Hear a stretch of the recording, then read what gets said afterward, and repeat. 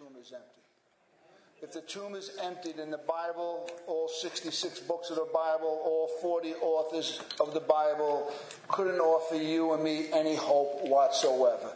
It would be a bunch of religious teachings that have no power and no hope at all. What brings all the scriptures together, what takes 40 authors over 1,600 years in 3 different languages and puts it together in one cohesive whole, the 66 books of the Bible, is the resurrection of Jesus Christ.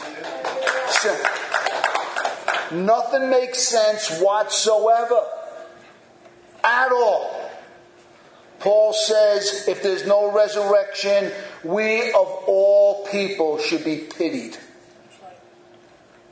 People should feel sorry for us if there's no resurrection. And he goes further. If there's no resurrection, we're still dead in our sins. Everything hinges. I love that. You know what I love about it? All our eggs are in one little basket. I love that. That's what true faith is. Christ is God. Christ has been born of the Virgin Mary.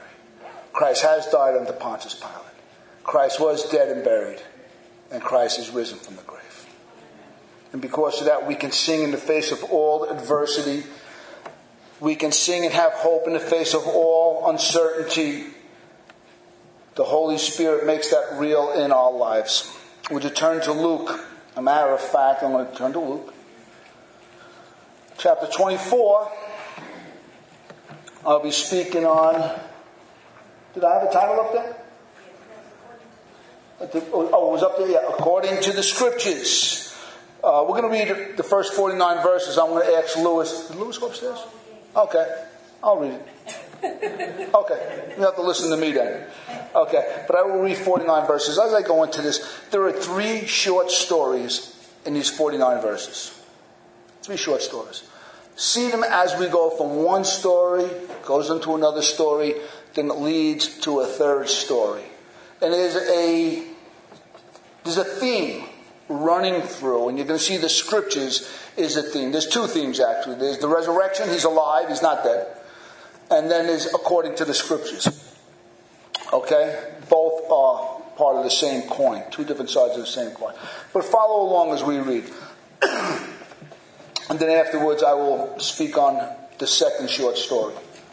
But on the first day of the week at early dawn they went to the tomb, taking the spices they had prepared. And they found the stone rolled away from the tomb. But when they went in, they did not find the body of the Lord Jesus. While they were perplexed about this, behold, 2 men stood by them in dazzling apparel.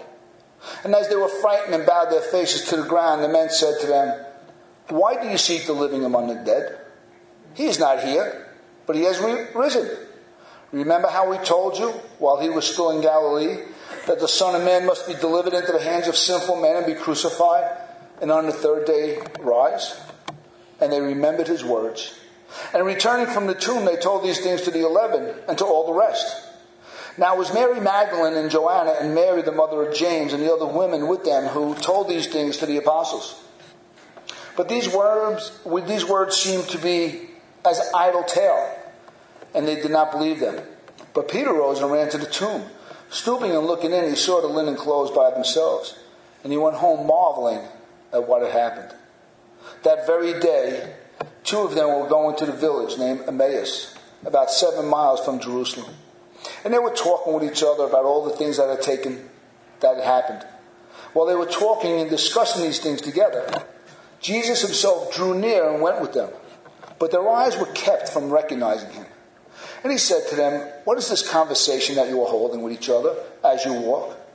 And they stood still, looking sad.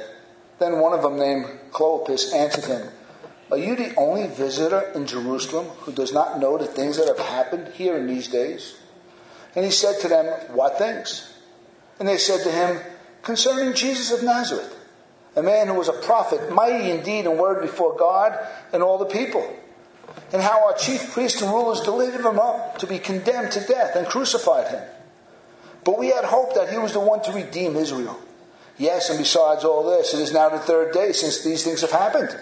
Moreover, some of the women in our company amazed us. They went to the tomb early in the morning And when they did not find his body, they came back saying that they had seen a vision of angels who said to them, he was alive. Some of those who were with us went to the tomb and found it just as the woman had said, but they did not see him. And he said to them, O foolish ones, slow to heart to believe in all the prophets have spoken. Was it not necessary that the Christ should suffer these things and enter into his glory? And beginning with Moses and all the prophets, he interpreted to them in all the scriptures the things concerning himself. So they drew near to the village in which they were going. He acted as he was going further. But they urged him strongly, saying, stay with us, for it is towards the evening, and the day is far spent. So he went to stay with them. When he was at the table with them, he took the bread and blessed and broke it and gave it to them. And their eyes were opened, and they recognized him. And he vanished from their sight. They said to each other, did not our hearts burn within us while he talked to us on the road, while he opened to us the scriptures? And they rose that same hour and returned to Jerusalem. And they found the 11 and those who were with them gathered together, saying, the Lord has risen. Indeed, he has appeared to Simon. Then they told him what happened on the road, and how he was known to them in the breaking of the bread. And as they were talking about these things, Jesus himself stood among them and said to them, peace to you. But they were startled and frightened and thought they saw a spirit. And he said to them, why are you troubled? And why do doubts arise in your hearts? See my hands and my feet, that it is I myself. Touch me and see, for spirit does not have flesh and bones, as you see that I have. And when he had said this, he showed them his hands and his feet. And while they still disbelieved for joy and were marveling, he said to them, do you have anything here to eat? They gave him a piece of broiled fish, and he took it and ate it before them. And he said to them, these are my words that I spoke to you while I was still with you, that everything written about me in the law of Moses and the prophets and the Psalms must be fulfilled. Then he opened up their minds supernaturally to understand the scriptures. And he said to them, thus it is written, that the Christ should suffer and on the third day rise from the dead, and that repentance for the forgiveness of sins should be proclaimed in his name to all the nations, beginning in Jerusalem. You are a witness of these things. And behold, I am sending the promise of the Father upon you. But you stay in the city until you are clothed with power from on high. Let's pray. Father, I thank you. Because of the Holy Spirit, you have opened up our minds to understand the scriptures. You have given us a new heart to obey the scriptures. You have given us a new joy and a new hope and a new peace of knowing that our sins are truly forgiven, God. That there is no condemnation for those who are us in Christ Jesus, God. And I pray by your Spirit through the preaching of this word, Father God, that you can show us just how incredible and marvelous the testimony of the scriptures are concerning the death and resurrection of our Savior, your Son. In his precious name I pray. Amen. A lot of reading. It's pouring out. And for the first time I decided to leave the back screen door open, so hopefully our bedroom won't be soaking wet. Terry cannot get mad at me now because I confessed that in front of her. I hope the wind's blowing in the right direction. Ouch. Lord, please have mercy on me. Last week I spoke on Palm Sunday about the crowd that welcomed Jesus into the city of Jerusalem. And there was these great shouts of joy, and hosannas filled the air, and there was shouting for the earthly king. But unfortunately, unbelief in a personal Savior filled their hearts. It was a religious act. A lot was taking place. But Jesus wept. That's Palm Sunday. Because Jesus understood that most people there truly didn't believe. The story we're about to study tonight is similar, but from another perspective. In that same crowd of finicky faith and unbelief were genuine disciples. There's always genuine disciples. You can guarantee it. God always has his genuine disciples. And these genuine disciples, represented here by the two friends, one's name was Clopas, we don't know the name of the other, had more than a superficial beliefism. Theirs was a real belief in Christ, but it was uninformed. They had true faith. It was misinformed. It was uninformed. They did not believe in all that the prophets had said about Christ. That's always concerning. You see, they cherry-picked the Old Testament prophecies concerning the Messiah. They saw great promises of a restored Israel. We thought it was, at this time they said that he was going to restore Israel. But the Old Testament said a lot about the Messiah. But they unfortunately hung on to the things they wanted to hear. Isn't that often human nature when it comes to God? Aren't there certain things we want to believe about God? Aren't there the two or three things that make us feel nice, warm, and close? But God has said a lot about himself. And we need to believe in all that the prophets have said. We need to believe in all that the scriptures have said. We can't cherry pick the 1 and 2 and 3 things about Jesus that make me comfortable, that make me sort of happy, and it makes me feel like a Christian. I'm a Christian. I believe in the virgin birth, or I believe in another doctrine, and we believe in a couple of different things, but we cherry pick. That's what these two have done. They missed the great promise of a new Israel. They were looking for a restored Israel. But there was a promise in the Old Testament of a brand new Israel. And Israel, that means the people of God. Nothing to do with Jewish. Israel stands for the people of God, which comprises of both Jew and Gentile now. This new Israel is not a physical nation, but it's a spiritual entity characterized by a new heart towards God. True worshiping obedience from the heart.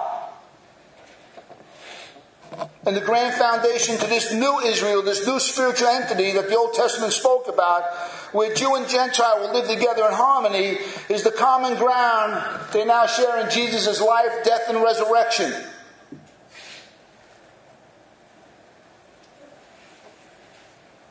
And now they're making one new man. Jesus is bringing both Jew and Gentile, bringing people from every nation and diversity and culture and background, and bringing us all together, white and black, male and female, Jews and Gentiles. And he brings us all together, and we're called the new Israel now. For some people, it might be the first time they've ever heard any try of true biblical theology. Sunday after Sunday, people might hear things about Jesus and never understand there's a plan of Jesus. And I just described to you the plan of Jesus, the plan of the Father. And we're here today with a fulfillment of that plan. As I look out and I see diversity, it's a beautiful thing. And the commonality we have is Jesus. And our need for Christ. You see those two friends on the road to Emmaus, they were just thinking about the nation of Israel. They didn't see the big picture. But Jesus is going to make sure they know the big picture. The Old Testament promised a restoration for Israel, but there was a bigger overarching plan for all humanity that Israel and these two disciples missed. And that's why these two disciples are downcast and broken. And Jesus points them to the problem. They were slow to heart to believe in all the scriptures. And as I just said, some fast application. When anyone cherry picks the gospel and fills it, some of it with truths and some with empty promises, it'll always lead to a degree of despondency. When people walk around saying, but I thought God, Pastor, and they're like zombies sometimes because life is hard, it's not easy. And we ask why. And we got to go to the scriptures and we're going to find out this is why. And we have these two disciples on the road to Emmaus and they're despondent. Their life is unraveled right before them. We thought, and Jesus had to correct them, it has everything to do with the resurrection. As Christians, we have to be careful of half-truths and empty promises, and we got to be careful of not believing everything the Bible says about Jesus. contextually, this chapter, there are two main themes runs throughout it, like I said. Number one is He is alive. In those 3 short stories, it was all about He is alive. And the second theme is it's always according to the Scriptures. While everyone is marveling at the risen Christ, Jesus is pointing them to the Scriptures and to His words. You think He could have hung around and said, yeah, I know. Look at my glorified body. I'm looking pretty good, aren't I? Look, touch me. The Spirit doesn't have flesh and bones. Give me a piece of fish, I'm in. He doesn't do that. He says He points us to the Word of God. He's not saying looking at me. You would think if Jesus appeared out of anywhere, out of the thin air, guess who's there? Jesus. He might as well walk through the wall for all we know.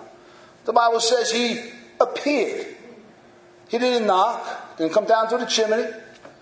He was there in the midst of the crowd. You'd think they would be overwhelmed. They were scared. They thought it was a spirit, a ghost.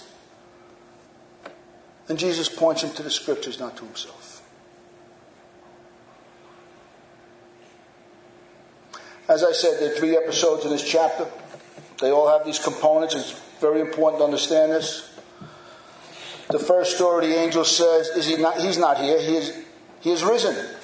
Remember how we told you while He was still in Galilee that the Son of Man must be delivered into the hands of sinful men and be crucified and on the 3rd day rise. And then it says, and then they remembered His words. They remembered His teaching. They remembered the Scriptures.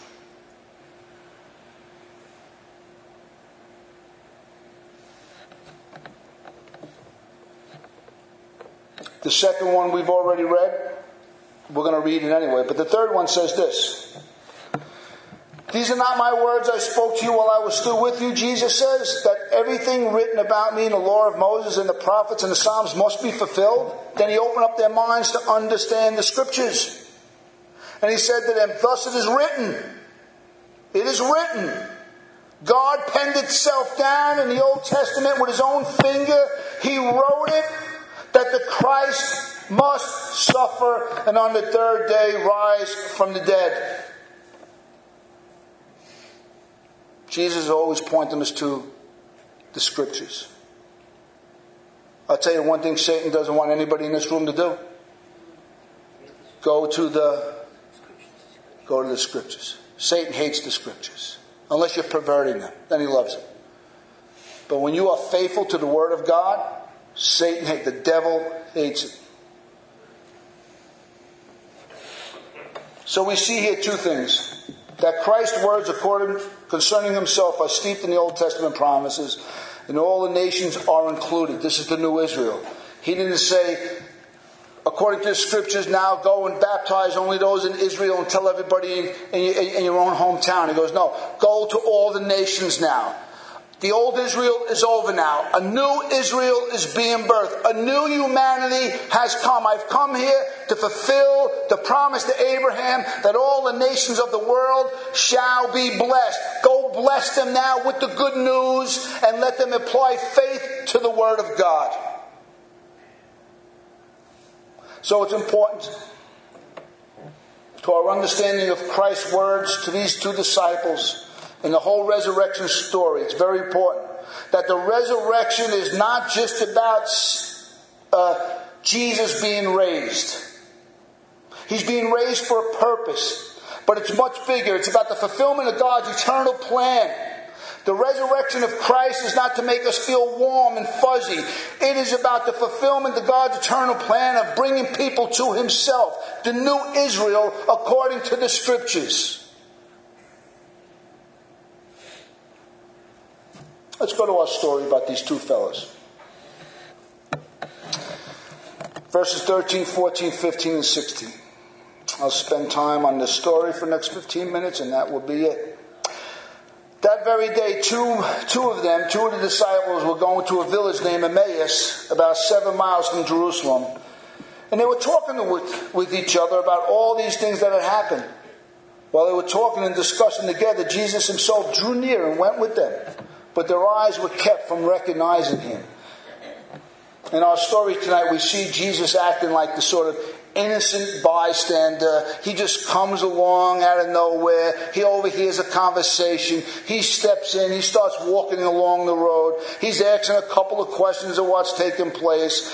This sets the whole stage for his marvelous unveiling later at dinner.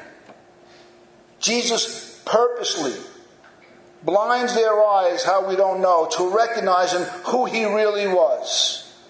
He didn't have the fake nose and glasses. He didn't have a little wig. He wasn't trying to hide this. He wasn't incognito. He was who he was. He kept them from recognizing him physically. And there's a reason why he does this. I don't want you to miss this. Everything Christ does is for a reason. But now it serves as a vehicle of investigation. Jesus is setting a stage for something grand. You have to see it like that. You got to see it like when it's 2 out and it's the bottom of the ninth and it's your team and they put the walk on. Now it's bases loaded. There's 2 out. The whole stage is set because you know you need a grand slam. And what do you get? Hopefully you get the grand slam. If you're a Met fan, you want the grand slam.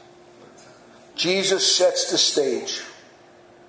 And verse 17 says this. And he said to them, what is this conversation that you are holding with each other as you walk? And they stood still, looking sad. Jesus' question to them goes to show the sad state that they were in. Sad means gloomy and downcast. But it's not a physicality. Jesus is looking at the soul. They're despondent. They're broken. It sets the tone for the whole conversation until Jesus arrives. For 3 days, these men are without a master. Disciples without a teacher. For 3 years they followed Jesus. For 3 years they saw miracles. For 3 years they told him he was going to be raised from the dead. For 3 years he heard it. And all of a sudden they say it's the 3rd day, but where is he? They're despondent. Their whole life has been unraveled. Do you ever feel like your whole life is unraveled? Gone. You don't even know how to start over. It's over. Despondency sets in. That's what these 2 disciples are experiencing. And we experience that many times in our life. All their hopes and dreams were put into this. He's going to restore Israel. All their hopes and dreams. You've got to understand something. God's will and God's desire is not always our dreams. Our life is filled with a lot of broken dreams. I thought this was it. I thought she was the one.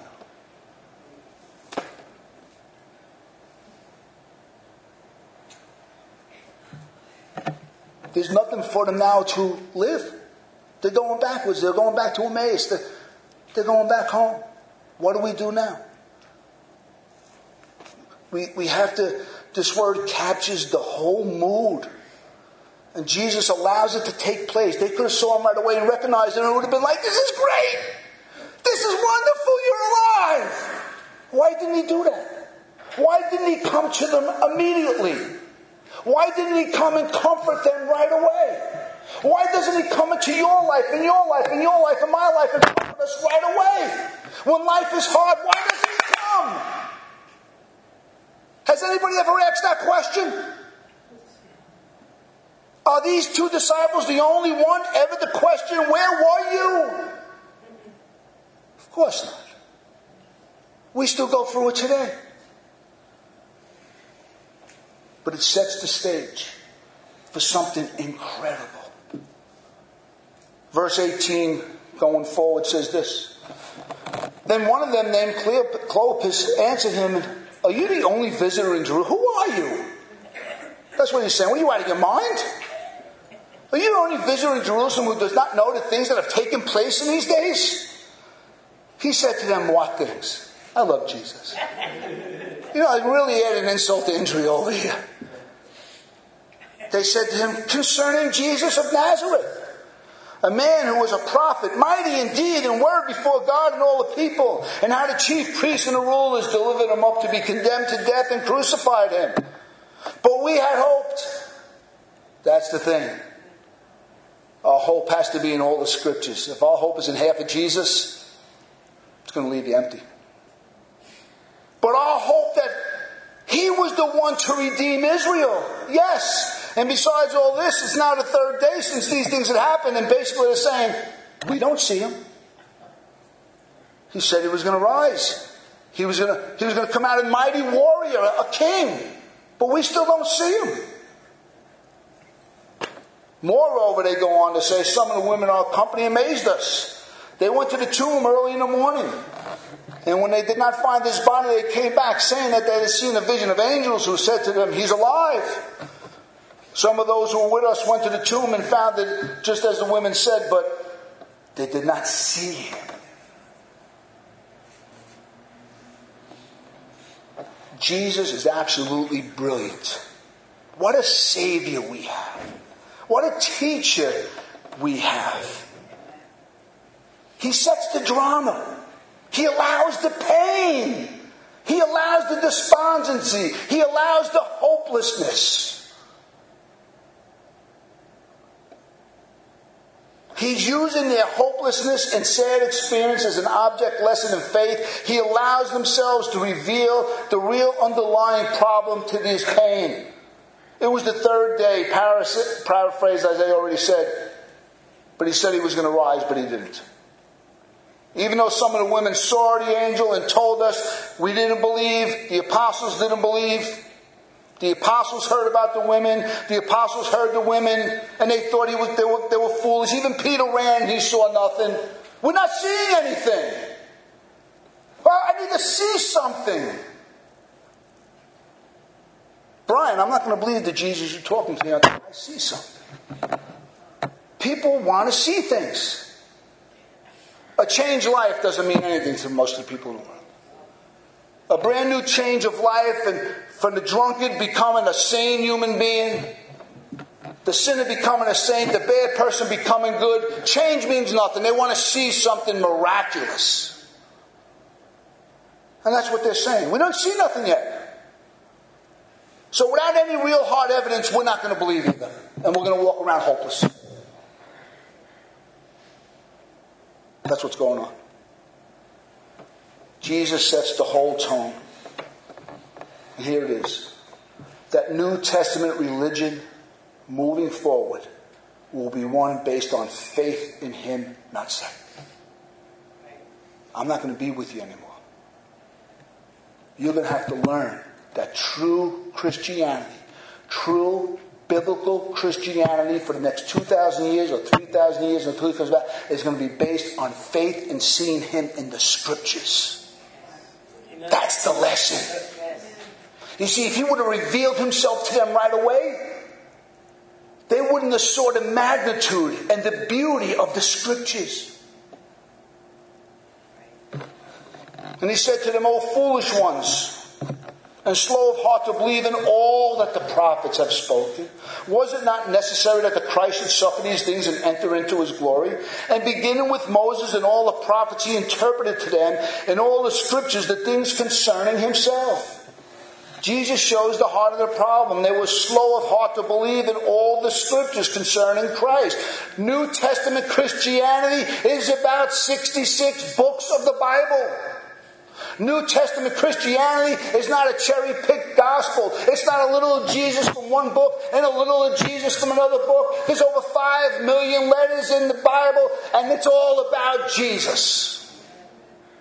1,139 chapters are all about Jesus. Our life has to be consumed with the Jesus of the Bible. That's the lesson. Not just our hope that He's going to come and make my life all better. That He was the one to redeem Israel. No, I got a bigger job than just you and your dream.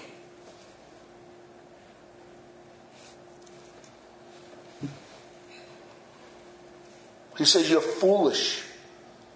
You're slow of heart to believe. Foolish doesn't mean stupid. It means dull. They can't see properly. They don't understand properly. They have no understanding. They have half understanding. They believe half of the prophets, but not all the prophets. They don't see the big picture. They only see from their personal perspective. That is a dangerous thing to do in Christianity. Is to see the Jesus we want to see. To see the Jesus that can fix my life. And not the Savior of the world. Not the Son of God. The only answer to this state of mind and heart is a proper interpretation of the Scriptures.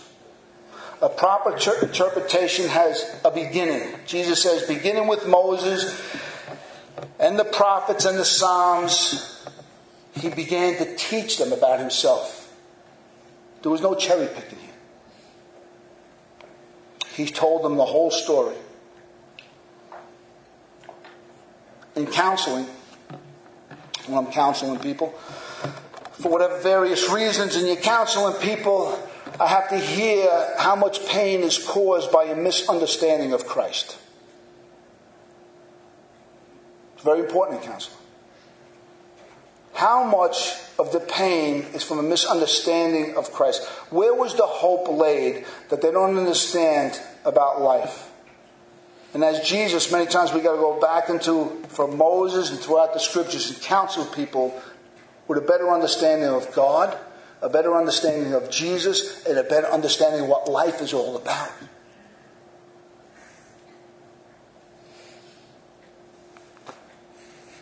So he says here in verse 28 to 32, so they drew near to the village to which they were going, and he acted as if he was going to go further. But they urged him strongly, saying, stay with us, for it is towards the evening, and the day is now far spent. So he went to stay with them. But when he was at the table with them, he took the bread and blessed it and broke it and gave them. And their eyes were opened. And then they recognized him, and he vanished from their sight. He just comes and goes out of anywhere. You never know when he's going to come. You never know when he's going to go. And they said to each other, but he does it all for this.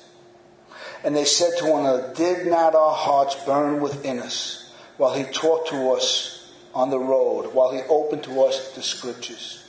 Did their hearts burn when they saw him with the natural eye when they broke the bread?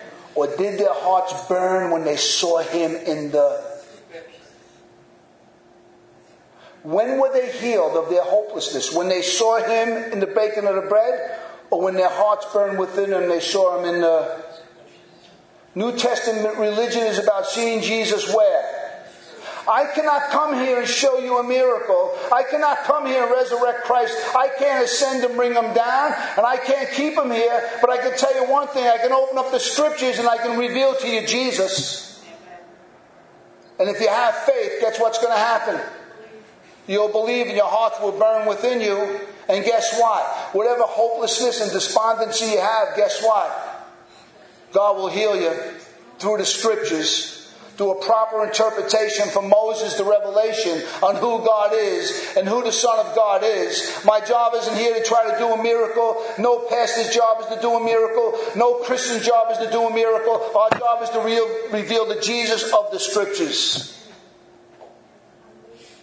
He interpreted to them everything concerning himself.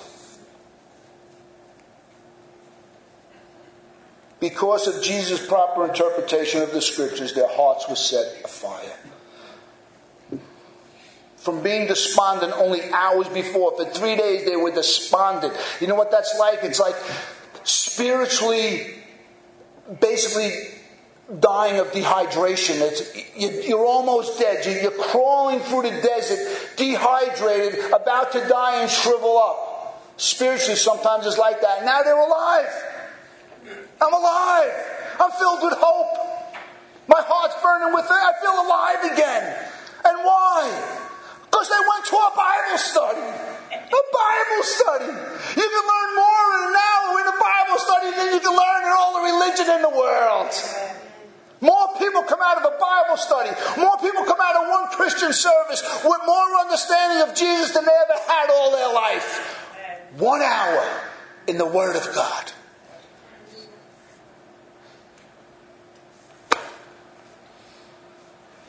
This is powerful. This is the message of the text. This is it. We don't do a little song and a dance. We don't do a little magic show. We don't juggle. We interpret the scriptures. That's all your soul needs. If you look for more than that, listen to me. You're going to miss Jesus. You're going to miss life. The Jews demand signs, and the Greeks seek for wisdom. But Paul says, I preach Christ and Him crucified according to the Scriptures. John read it today. 1 Corinthians 15:2. I give to you that of first importance, which I also received, that Christ died, was buried, and was raised according to the... If it was good enough for Jesus, if it's good enough for the apostles, it's good enough for us. Because there's nothing more powerful than the eyes of faith. The eyes of faith are more powerful than the natural eye. This is the message of the text. Their hearts burned within them when they saw Jesus by faith in the Scriptures. I know that feeling. I know what it is to sit there and hear a man of God open up the Word of God and explain to me everything about Christ from the Scriptures. I know the joy. I know the peace. I know the happiness. I know how it erases one bad thought after another. I know what it's like, as Paul said, to be washed in the water of the Word. When you hear about your Savior, your problems disappear. When you hear about the new Israel, your troubles disappear. When you hear about Jesus Christ who holds your future in your hand, fear and anxiety disappears. Then why do we look for anything else? How many people know this is true?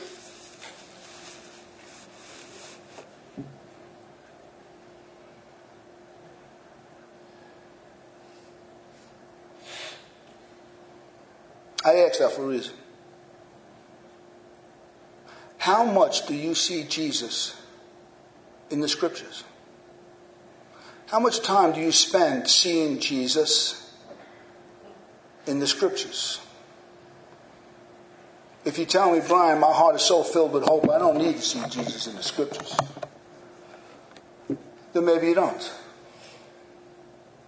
One thing we do in this church, we build the church up on the Scriptures.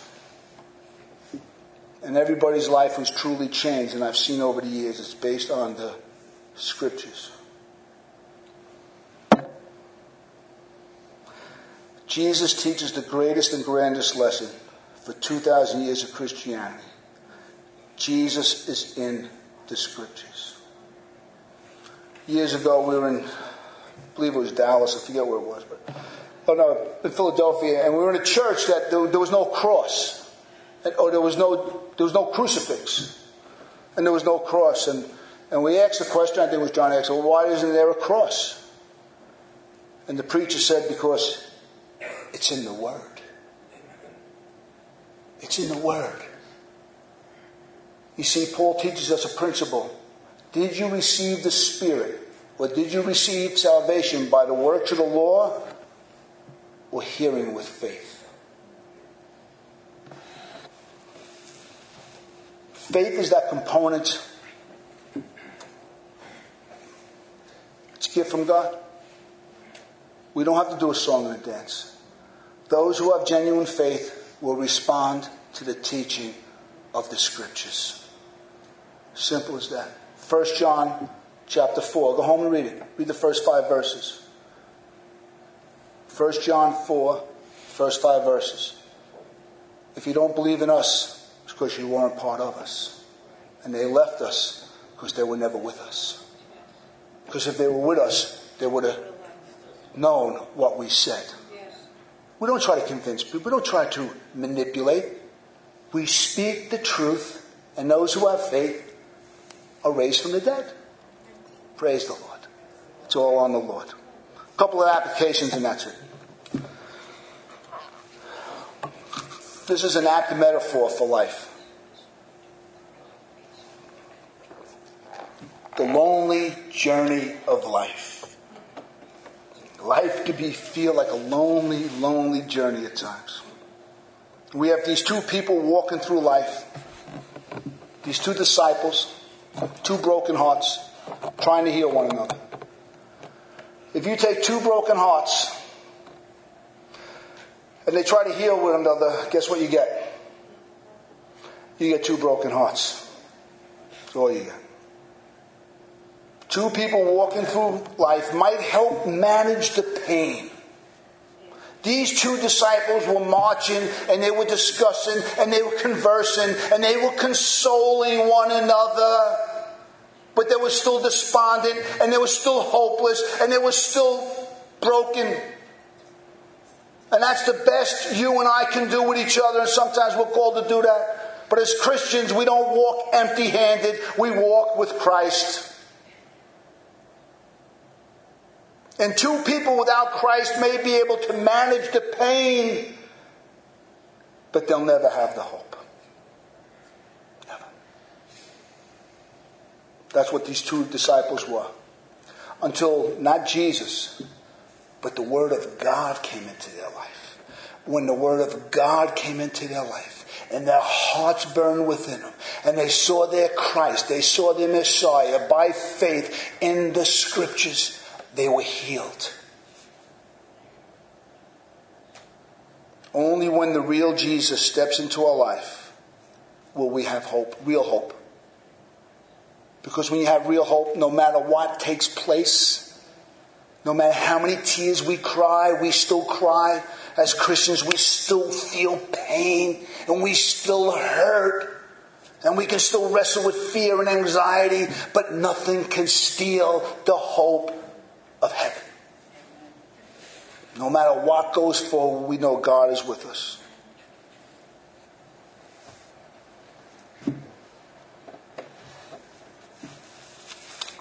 And the next one, I spoke about it. The emphasis on scriptural understanding is overwhelming. This is Jesus only moments before he's going to ascend. After we've read the rest of chapter 24, he ascends. You have to think about this. The last thing he left his disciples was this emphasis on the Scriptures. It was an emphasis. He stages the whole thing, and then he was ascended into heaven. The last thing he said to them was, it's according to the Scriptures. A proper interpretation of the Bible is medicine for the soul. Only a proper interpretation of the Bible is medicine for the soul. It's both a pound of cure for those who have been misguided. When people are misguided, sometimes it's like an adjustment. These two disciples needed an adjustment. It's like going to the chiropractor. You're okay, but you just need a crack. These two disciples needed a crack. But more important than a pound of cure is an ounce of prevention. The closer I get to Christ, the closer I understand the Scriptures, the more ready I am for whatever the world throws at me. Pastorally, I've seen more damage done to people's lives for only believing in half the Scriptures. I've seen people come out of other churches, but they told me this and they told me that, and I gave a lot. I gave because they said I believe him. But life still fell apart. And then you got to bring them down, got to love them, and then just bring them to the Scriptures and let them see the real Jesus. Father, we thank you. I praise you, Father God, for allowing us to walk with you today for 45 minutes in the Scriptures, Father God, as you gave us understanding of how much the Word of God means to you. God, if it doesn't mean much to us, forgive us. Help us. All my brothers and sisters here that have lost their zeal for the Word of God, I pray that you touch their hearts, God, they get back into the Scriptures. That they don't take the Scriptures lightly. That Bible study and an understanding of the Scriptures is dear to their heart and close to what they desire most, Father God. Help us in this endeavor, Father God. Let us see more clearly now than ever before Jesus Christ in the Scriptures. Amen.